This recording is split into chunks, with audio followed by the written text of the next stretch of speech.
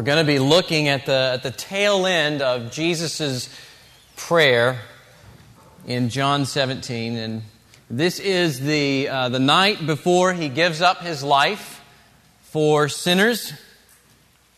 To this point in his prayer, he has prayed for the church's preservation. He's prayed for our protection. He's prayed for our holiness. Last week, we saw him praying for our unity. Today, we look at one last prayer that he makes for the church's future.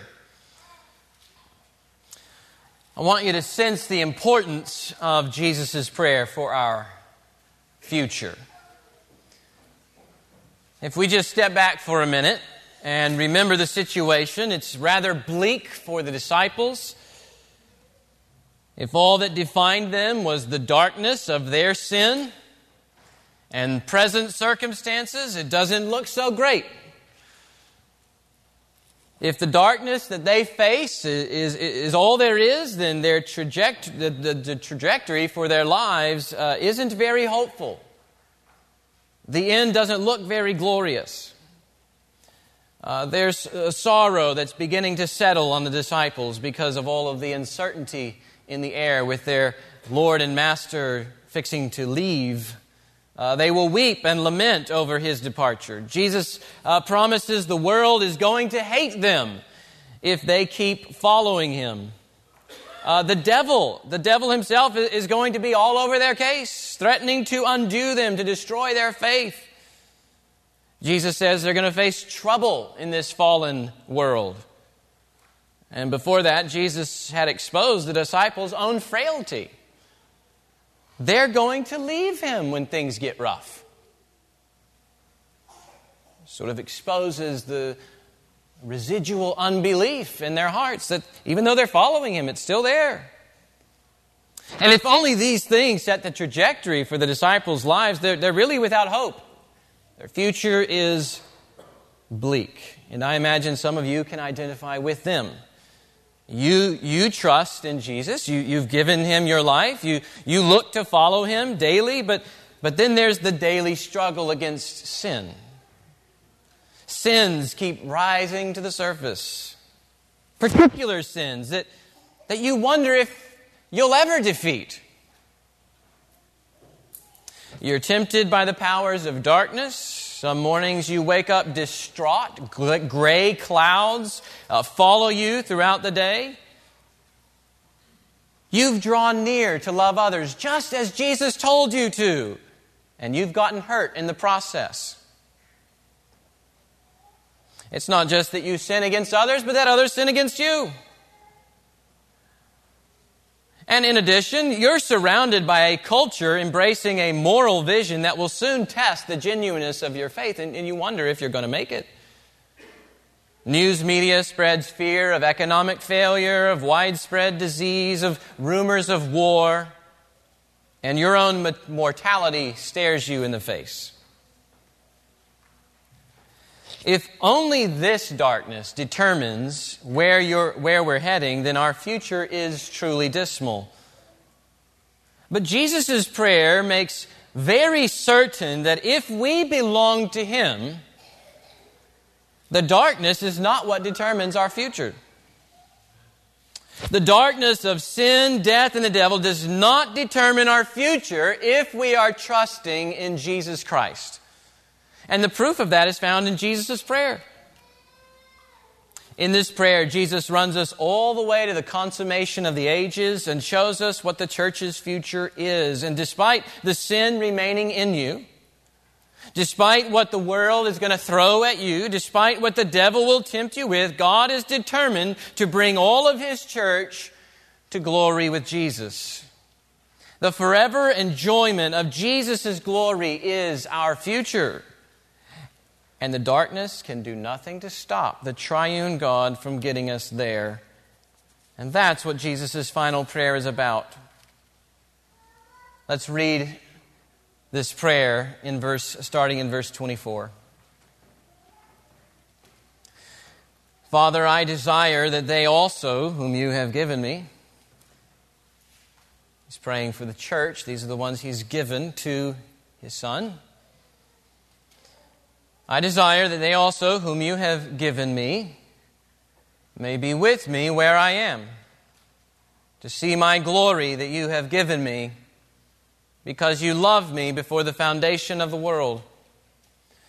O righteous Father, even though the world does not know you, I know you, and these know that you have sent me. I made known to them your name, and I will continue to make it known, that the love with which you have loved me may be in them, and I in them. The forever enjoyment of Jesus' glory is the church's future. I want to bring this together for you with just 4 observations. Number 1, being in Jesus' presence is our future. We should remember Jesus plans to go away. He entered this world in obedience to His Father's will. All that the Father gave Him to accomplish, He's fixing to accomplish in His death and resurrection. And then He will, when He rises from the dead, He will then ascend back to the Father in glory. And He won't be visibly present with the disciples who are on earth. They'll still be in the world while He's in glory. But this separation from Jesus' visible presence won't last forever. Jesus' prayer in verse 24 ensures us of that. He says, Father, I desire that they also, whom you have given me, may be with me where I am. And this, of course, is a reference to the future glory coming with God's final kingdom on earth. If you recall, He began comforting His disciples with similar words back in chapter 14. At the beginning of chapter 14 there, He says, in my Father's house are many rooms. If it were not so, I would have told you, that I go to prepare a place for you. And if I go and prepare a place for you, I will come again, meaning at His second coming. I will come again and will take you to myself. And get this, that where I am, you may be also. That where I am, you may be also. Now, if you opened a book one day and the cover page read, How to Make a Cake, and then you flip to the back of the book and some of the last lines read, and that's how you make a cake. What do you think the book's about? How to make a cake, right? Everything we've been learning from Jesus in chapters 14 to 17 falls between these bookend remarks. That where I am, you may be also, and that they also may be with me where I am. So what do you think all of chapters 14 to 17 have been about? They've been about God getting us into the presence of Jesus Christ in final glory. Jesus' life on earth, His death on the cross, His resurrection from the dead, the sending of the Spirit, the peace that He brings, the true vine that gives life to His branches, our election, Jesus' fulfillment of Scripture, the preaching of the gospel, spreading to the world, the Father's protection, our sanctification. Everything we've been talking about for months is about how God gets us into the presence of Jesus' final glory. And this, of course, brings us face to face with the ultimate blessing of the gospel, what we call the good news, namely our total reconciliation with God. The Bible says that since Adam fell into sin, humanity has been separated from God. We were made to walk with our Maker in perfect intimacy, but our sin keeps us separated from Him. Again and again, the Bible highlights this problem. But that's not all the Bible says. The Bible also proclaims a God who reconciles people to Himself. The Bible proclaims a God that pursues sinners with grace when they only deserve punishment. It proclaims a day when God would put away the sin that separates His people from Him. It proclaims a day when God himself would act to make people his own, a day when he would dwell in their midst with perfect intimacy, a day when he says that they shall be my people and I shall be their God, a day when a people would fill the city of God, as Ezekiel explains, and the name of that city would forever bear the title, the Lord is there, meaning there in the midst of his people. And here we come to a gospel in which Jesus Christ has been revealed as God himself come in the flesh. And he's heading to the cross for our forgiveness, to forgive the very sins that separate us from God. And here we find him praying what the heartbeat of God's redemption story has been all along, that all God's people might be with him.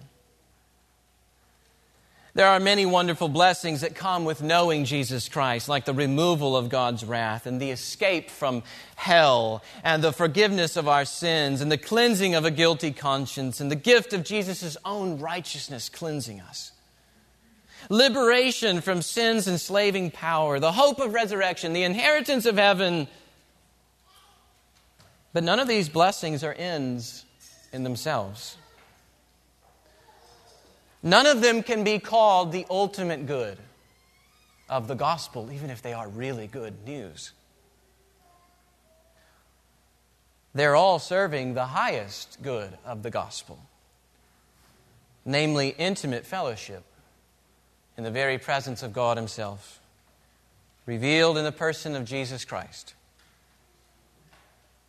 All of redemptive history is barreling forward to this future day for the church when we will dwell in the presence of God revealed in the person of Jesus Christ.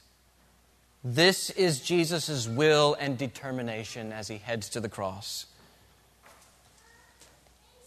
Number 2, seeing Jesus' glory will be our delight. Seeing Jesus' glory will be our delight.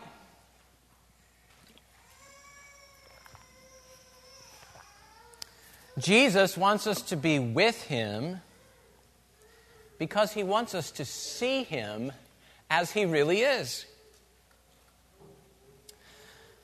Look at the way he says it in verse 24. Father, I desire that they also, whom you have given me, may be with me where I am. And here's the purpose: to see my glory that you have given me. Now, it's true throughout John's gospel, the disciples get glimpses of Jesus' glory. He does things like change water into wine and raise Lazarus from the dead. And in each of these cases, the Bible tells us they see Jesus' glory. And then we're even taught to view Jesus' cross in the same light. That one of the most profound displays of God's glory is in the wretched shame of Jesus' crucifixion. It's there in Jesus' death that God shows his greatness in saving sinners. So based on what John sees, he has every right to start his gospel off with these words: the Word became flesh and dwelt among us, and we have seen his glory. Glory as of the only Son from the Father, full of grace and truth. We have seen his glory. But without taking away from any of that, the glory Jesus speaks of here is different. The glory he speaks of here is the same glory he mentions back in verse 5, chapter 17, verse 5. Father, glorify me in your own presence with the glory that I had with you before the world existed. Glory that I had with you before the world existed. That's not to say Jesus somehow lacked glory when he became a man, and now he just needed more of it. It's just to say that at least for a time, Jesus set aside his right to be seen as glorious. That's what happens when in the incarnation. When he becomes a man, he doesn't give up glory. He lays aside his right to be seen as glorious. He didn't come to earth wrapped in His regal beauty and unveiled splendor. His glory was hidden for a season. He came as a servant. But once He finished His work as servant, God then vindicates Him to glory, and He's now wrapped in glorious majesty to be seen as He always has been, only now with His human nature intact.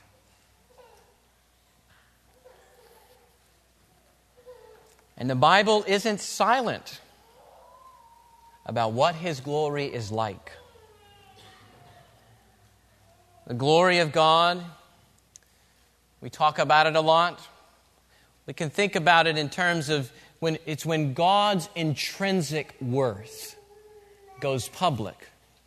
It's the visible manifestation of all of His perfections. And there are occasions when God pulls back the curtain, so to speak, and gives the saints visions of Jesus' glory, both before His incarnation and after.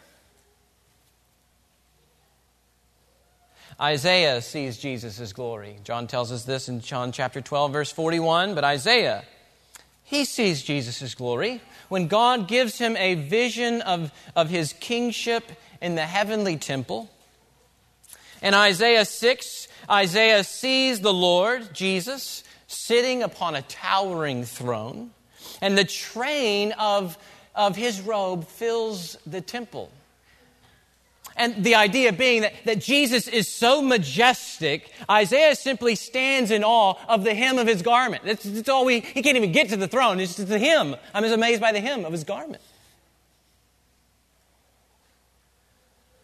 Above Him stood the seraphim, these fiery angelic beings, each having 6 wings. With 2 He covered His face, and with 2 He covered His feet, and with 2 He would fly, and one seraph would cry out to the other, "Holy, holy, holy is the Lord of hosts. The whole earth is full of His glory." Ezekiel sees Jesus' glory. Again, in a vision of the throne room. He sees the likeness of a throne. And the appearance of the throne is like sapphire, this radiant blue beauty. And seated above the throne was a likeness with a human appearance. And upward from what had the appearance of His waist, he sees, as it were, gleaming metal like the appearance of fire that enclosed Him all around. And then downward from what had the appearance of His waist, he sees, as it were, the appearance of fire. And there was rainbow-like brightness all around Him. And Ezekiel falls on his face because of it. And then, of course, we have John writing similarly in the book of Revelation. But now this same glory that Isaiah saw and Ezekiel saw, now this same glory shines from a man. The God-man. The Son of God who took on flesh. And as John walks us to the throne, he can't help but see every creature in heaven and on earth and under the earth bowing in worship. Myriads upon myriads and thousands upon thousands of angelic hosts praising and serving Jesus. And as He walks you closer into the throne, He sees the 24 elders surrounding the throne. And even closer, the 4 living creatures with numerous other angelic hosts, never ceasing to say, "Holy, holy, holy is the Lord God Almighty, who was and is to come. And worthy is the Lamb." And as he looks upon the glorified Jesus, he can't help but see what David says always exists at God's right hand: pleasures forevermore, fullness of joy. The throne is wrapped in rainbow-like emerald beauty with jasper and carnelian decorating the royal majesty. Many diadems are on His crown, a golden sash across His chest, hair like wool, much like the Ancient of Days in Daniel 7. He has eyes like flames of fire. His face shines like the sun in its full strength. And in fact, His glory is so brilliant, so self-sustaining, that there's no need for sun or moon to shine in His kingdom. And when John hears Him speak, it says His voice is like the roar of many waters. In other words, He puts Niagara Falls to shame. He carries all the treasures of wisdom and knowledge, Paul says, honor and power. The fullness of deity dwells bodily in this man, Jesus. He dwells in unapproachable light with springs of water never ceasing to give life to all the nations who come to Him by faith.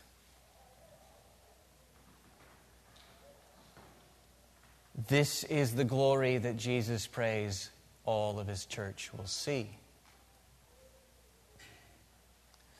This is the experience of glory He came to give us by giving up His life for us. This is why He set aside His right to be seen as glorious for a season, that we might get to enter His glory.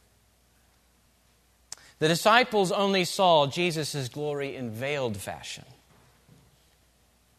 And even now, we only see Jesus' glory in veiled fashion. We read God's Word and behold Jesus' glory by faith, but not yet by sight. Even Paul says that now we see only through a mirror dimly, but Jesus wants us to see Him face to face. He wants all His people enjoying His magnificence. This is His prayer in going to the cross. Oh, the gratitude that we should feel over the cross, which enables us to enjoy this glory. The cross wins for us this future hope if we trust in the Lord Jesus. Number 3, God's triune love is the foundation of our future. God's triune love is the foundation of our future with Jesus. Look at the way he describes His glory at the end of verse 24. It's a glory He has because you loved me before the foundation of the world. So Jesus has this glory because the Father loved the Son before the foundation of the world. And we might ask this question: what was God doing before He created the universe? According to verse 24, loving Himself. For eternity, God has existed as one God in a trinity of persons. He has always existed as a relational being, Father, Son, and Spirit, sharing the divine essence, but each relating to each other in their complementary roles. And this inner relationship between persons of the Godhead is one that's characterized by love. We can say the Father's love for us had a beginning. But we can never say that the Father's love for the Son had a beginning. Father and Son forever existed in a relationship of love. And what Jesus brings out here is that this triune love expresses itself in mutual glory. I remember when Wes preached on this several years ago. That this triune love expresses itself in mutual glory. The Father clothes the Son in glory because the Son is His delight. It has been this way since before the foundation of the world. And it will continue to be this way into the future. Jesus' glory will never fade because it proceeds from the Father's eternal love for His Son. Jesus' always being glorious as Son is bound up with the very being of God Himself, who is love. That's an unshakable foundation for your future.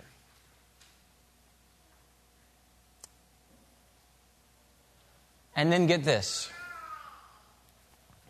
This eternal, triune love that never had a beginning and will never have an ending, we actually get to share in its wonder when we're brought into the presence of Jesus. And here's what I mean. Look at verse 23. Verse 23 at the end says that the Father loves us even as He loves the Son. Isn't that a remarkable claim? That's how comprehensive Jesus' cross work is. The Father loves us even as He loves the Son. To become a Christian means you're so united to Jesus by faith that for the Father to love His Son is for the Father to love you as He loves the Son.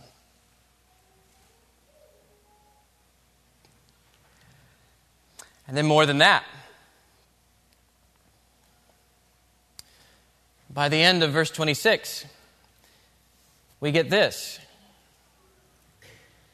that the love with which you have loved me may be in them and I in them.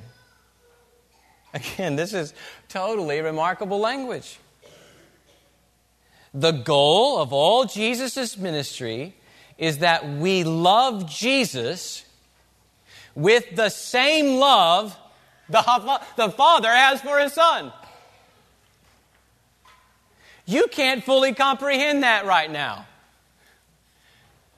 Your body can't handle it. You need a new body to comprehend this.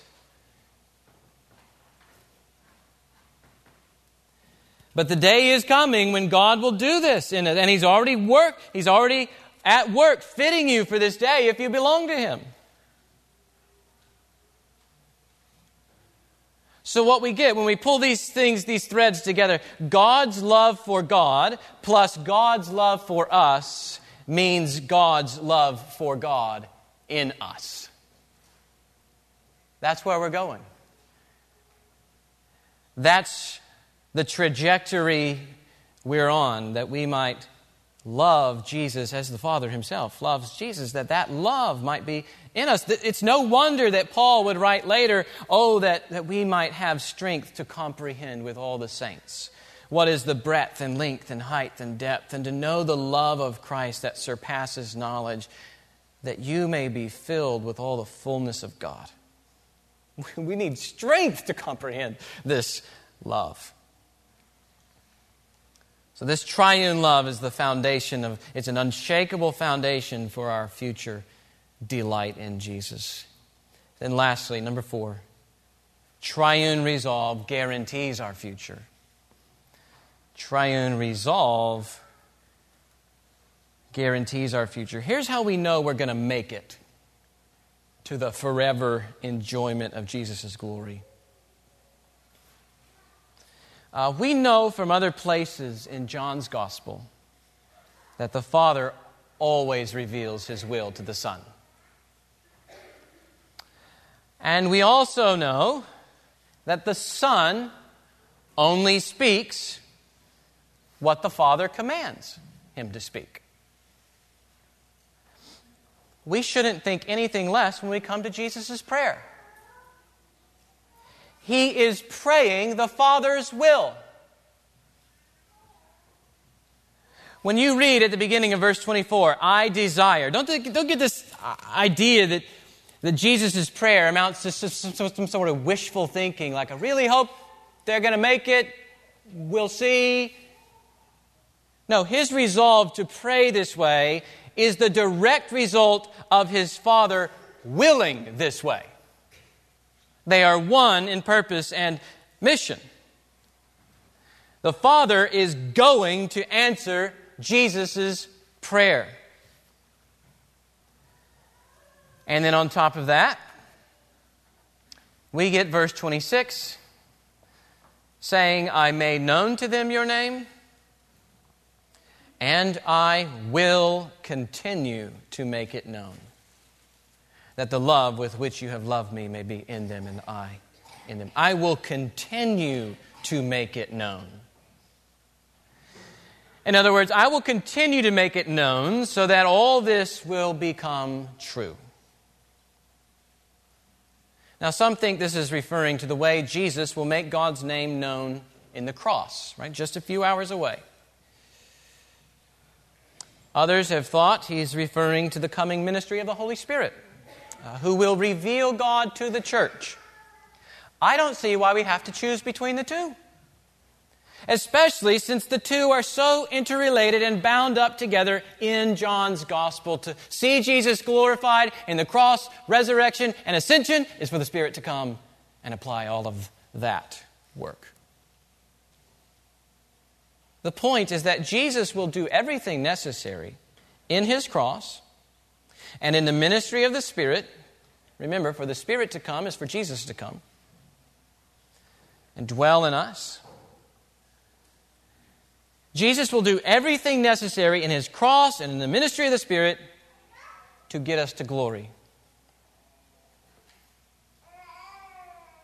He will be clothed with shame if it means clothing us with honor. He will drink the cup of God's wrath if it means giving us drink of living water. He will be buried with the dead if it means giving us eternal life. He will be baptized with the fires of judgment if it means baptizing us with the life of the Holy Spirit. The idea is this: Jesus refuses to return to His unveiled glory without bringing the church with Him. Jesus refuses to return to His unveiled glory without bringing the church with Him. I will continue to make it known. Father, Son, and Spirit, they are resolved to bring all of God's church into the presence of Jesus. So, what does all this mean for the present? Because this is where we're living by faith. We're not beholding by sight yet. What does all this mean for the present? Maybe a few points to consider. I'm not going to exhaust this at all. But first of all, I want to take us back to the beginning of what I said. That if you're a believer this morning, the darkness of your sin, and perhaps the darkness of your circumstances, some of you have been under trial for a long time. This darkness does not determine the trajectory of your life. If you're trusting in Jesus, the darkness of sin, death, and the devil does not determine your future. Jesus does. And He who began a good work in you will bring it to completion. This is His will for you, that you make it to glory. Some of you, your heart has grown weak in the battle against sin. You're tired of fighting it again and again. You keep experiencing the same temptations and you wonder if they'll ever let up. Some of you have even started talking like this. Well, I guess I'm just always going to be struggling with this. I guess I'll just always have this problem with anger and lust and guilt. I guess I'm always going to be carrying this shame I've had since high school and college. And based on Jesus' prayer here, I just want to say, no, you won't! With all the pastoral gentleness I can. No, you won't! That's not true! Jesus is stronger than that. His blood is more powerful than that. His work is more comprehensive than that in you. Don't buy into the lie that you're just always going to be this way. When you believe in Jesus, you're put on a different trajectory than the world has. And that trajectory lands you in glory with Him in His presence. And you know what happens there? This, you read it earlier, 1 John 3:2, Beloved, we are God's children now, and what we will be has not yet appeared. But we know that when He appears, we shall be like Him. We shall be like Him. Why? Because we shall see Him as He is. That's where you're heading. Some of you deal with depression. It follows you around like a hound. Even on days when you find joy in the Lord, you can't help but wonder if the depression's going to find you again. Be encouraged by Jesus' prayer. This depression has an end. It cannot follow you into Jesus' presence, because in Jesus' presence there is only fullness of joy, love, and peace. And that's where you're going, into arms that shield you from oppression forever. We're all tempted in some way by the powers of darkness. The devil prowls around like a roaring lion, seeking someone to devour, 1 Peter says. Neither he nor any other adversary of ours will follow us into Jesus' glory. They can't. Clouds and thick darkness surround him. Righteousness and justice are the foundation of His throne. And fire goes before Him and consumes His foes on every side. To be ushered into the presence of Jesus is to be ushered into His perfect protection and victory over evil forever. All your enemies will fall flat in the presence of Jesus Christ, the Almighty God. So I pray that Jesus' prayer will give you all the more wherewithal to fight the good fight, to take hold of eternal life, to run to what's already yours. He's at work in you both to will and to do. Therefore, work out your salvation with fear and trembling. Don't waste your thoughts on the present darkness. It's not going to last much longer, folks. Salvation is nearer to us now than when we first believed. Take every thought captive for Christ's sake, so that the glory you now behold by faith will become yours by sight.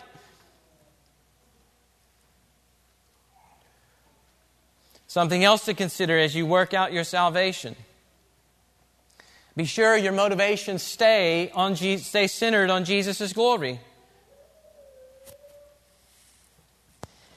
It's the enjoyment of His glory that we're heading toward. And so that should inform the way we pursue Christ-likeness now. I appreciate these probing questions from John Piper's book, God is the Gospel. You can find that in the book nook if you want to read a copy. These are questions to evaluate the root of your motivation for pursuing Christ-likeness. Listen to some of these that he gives. Do you want to be strong like Christ so you will be admired as strong?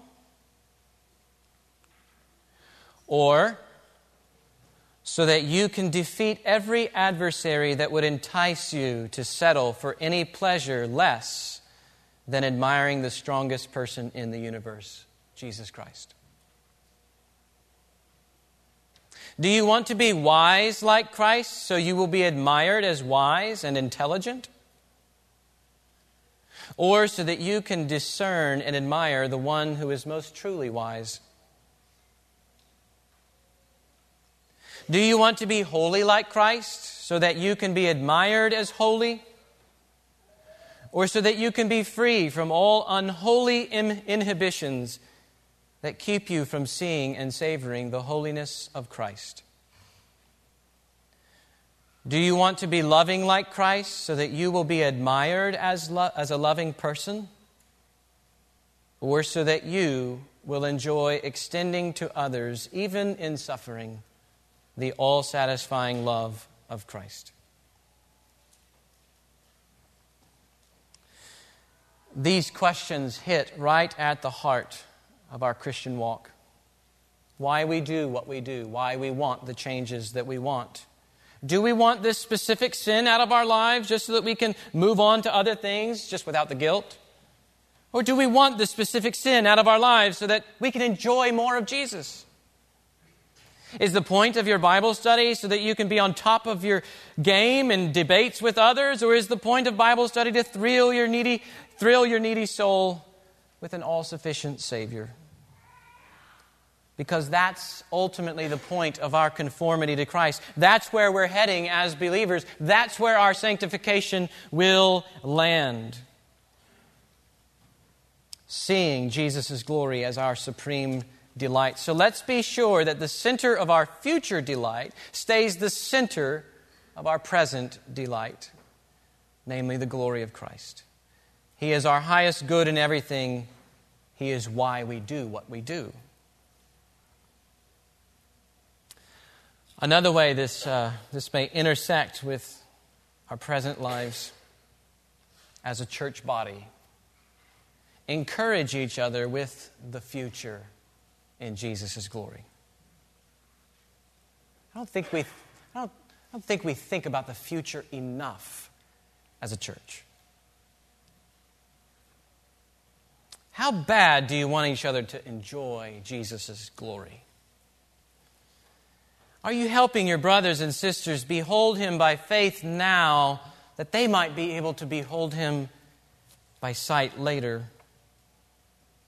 He is the ultimate gift you can give to anybody in this church and anybody in this world.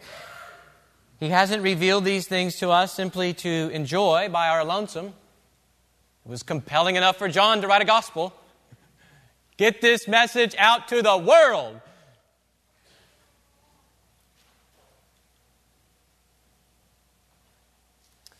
He's revealed these things to us so that we share them with others. I need brothers to come and tell me when I've lost sight of the future in Jesus' glory as a pastor, as a husband, as a friend. I need someone to pick me up by the collar and show me the glorious end when I'm stuck in the cloudy present. Several months ago, I remember getting a few emails that, for reasons I could not discern at the time, sort of sent me on this downward spiral into self-pity and cynicism, and I was just disheartened and joyless. So I call up Travis Bennett. I tell him I'm not well. I need a brother to speak into my life. So he meets me the next morning about 6 o'clock at the Denny's.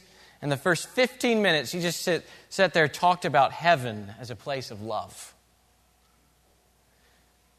This is where the Lord's taking us. Look at how Jesus' glory will reflect through every thought and deed of every person in the kingdom. He's taking all of His elect there. And that was enough to free my soul from doubting castle and urge me on in the walk. I needed a vision of God's end for His people, for why my love should endure, for why I should keep laboring for the gospel, for why I shouldn't throw in the towel. Travis did for me, as Paul tells the Thessalonians to do, encourage one another with these things. And in that context, he's pointing them to the end. Jesus' return, the resurrection, encourage each other with these words.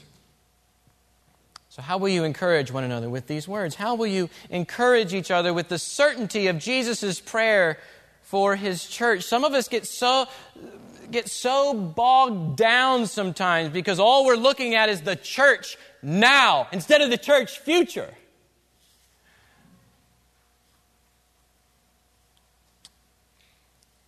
How will you help each other see the end and keep seeing the end as you endure the present? That's what Jesus is doing as He prays for His disciples.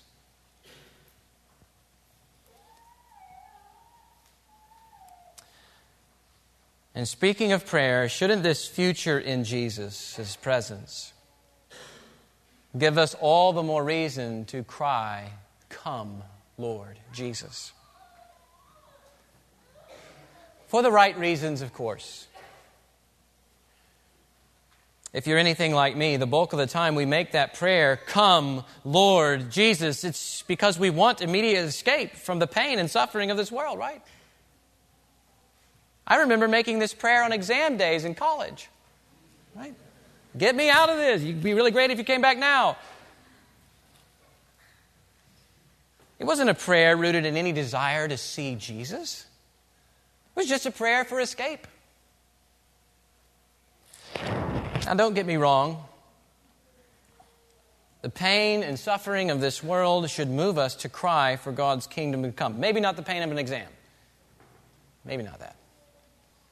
But the real pain from injustice and sorrow over sin and hatred for evil, all this should move us to pray for God's will to be done on earth as it is in heaven.